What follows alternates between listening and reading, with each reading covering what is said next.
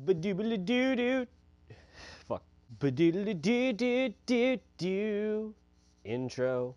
Ladies and gentlemen, boys and girls, podcast listeners, and phone starers alike, welcome to the first episode of the MXG podcast. I am your host, Juan Sanchez, and well, you know what? I'm gonna jump right into it.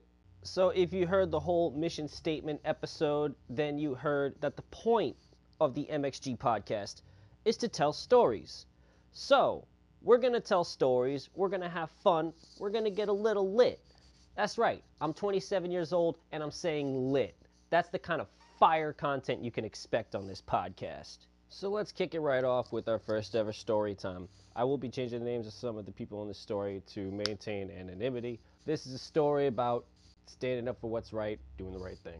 One time, me and my friend Jane, we were hanging out. We were watching a movie. We stopped after the movie. We stopped at a TGI Fridays on the way home to grab some food. As we were sitting and talking about life and just genuinely being alive, we heard some gentlemen at another table say some stuff that attracted our attention. So we both looked over. Judging by the waitress's body language and by his body language, I could tell that he had just said something that was not cool. I've worked in restaurants. I don't know exactly what he said, but I know along what lines it was. Now, my friend Jane, she was looking over at the situation, and I looked back at her, and she was staring a lot longer than I was, and she looked upset. Now, me and Jane have a quick conversation. We're talking about this. We're like, "Oh, what should we do? What do you want to do?" I don't know. Now, me, I'm the kind of person I'll just walk right up to someone, tell them their mama has a peg leg or something, and that's just me. That's how I think I should deal with people if I don't talk to them at all. However, Jane, luckily, had a leash on me, and she told me that that's not a good idea and that I shouldn't do that. We decided that the best course of action to take was to pay the bill and make our way out. Now, I made my way out to the vehicle by myself because Jane, bless her heart, and I respect her for this, and she is my favorite person for this, she went right up to that table, put her hands right onto the table in between the two gentlemen, looked them both in the eyes, and I don't remember, she told me what she said. I don't remember exactly what she said. I just remember seeing her body language as I looked over my shoulder. And she was serious. She was being real with these dudes. And they looked a little bit taken aback. And Jane's not a big person. She's not very tall, and she's not a heavy person at all. And they looked genuinely intimidated by her. And I think that's incredible. That's the kind of brave spirit that we need in the world. So that is entirely awesome. That is all I wanted to tell. All right, let's move right on to music. I don't have an official name for this segment, so let's just charge right ahead. Anybody who knows me knows I love music. I've been playing the drums since I was 14. It was my first instrument. But I listen to a lot of music. So lately I've been listening to Gary Clark Jr.'s new album, This Land. Gary Clark Jr. is just a great, blues, rock and roll guitarist. A couple of songs from that album, This Land and Feeling Like a Million, just great, great guitar work, great singing, great lyrics. Burned down the house on both of those songs. I've been listening to an album by an artist named Astu, spelled Astu. Her album Patterns, from front to back, I mean, the whole thing is a vibe. It's only like 23 to 26 minutes long or something like that, so definitely check that out. I've been listening to Princess Nokia's 1992 Deluxe. That's the 1992 mixtape re-released with bonus tracks. Check that out.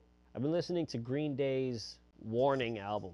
Billy Joe's lyrics are some of the most optimistic they've ever been. This album makes me very happy. Songs like Church on Sunday, Waiting, just very positive, optimistic, upbeat songs. Very good album. Check it out. Definitely one of their, musically, one of their most diverse albums. One of the ones they got most experimental with.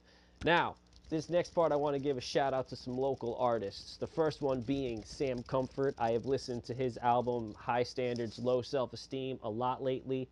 3 songs off of that that I think are great. The First Time, Broken Heart, and Nighttime, all bangers.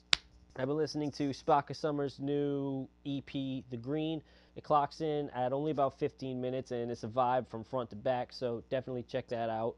And my buddy Jesse Piff has a new song coming out with Sam Comfort on March 22nd called Bamboo. I already heard them play that live. It's a banger. It's going to be great. Go pre-save that on Spotify and check out his album No Breaks.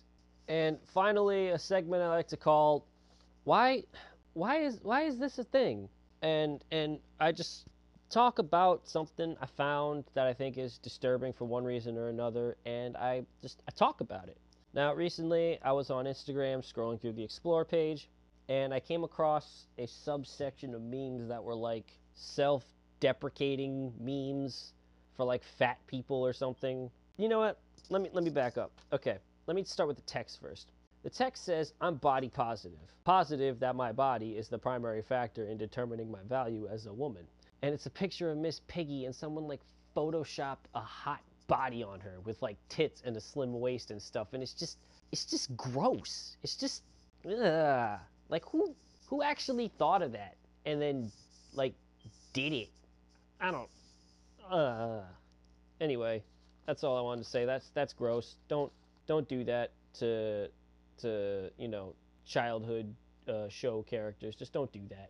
That's gross. Oh yeah, by the way, that new Sonic the Hedgehog, that new CGI Sonic the Hedgehog, they finally revealed that. Ugh, that's so disgusting. I don't even know what to. That's gonna haunt me in my dreams. I thought that Will Smith genie in that new Aladdin thing was gonna be bad, but no, that Sonic the Hedgehog thing is going to haunt my nightmares for about the next week. Anyway, that's that. 27-year-old man complaining about some bullshit. Why is that a thing? Shoutouts.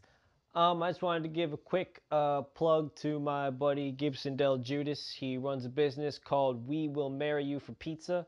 I will link that information in the show notes. They do relatively cheap marriage services, highly personalized.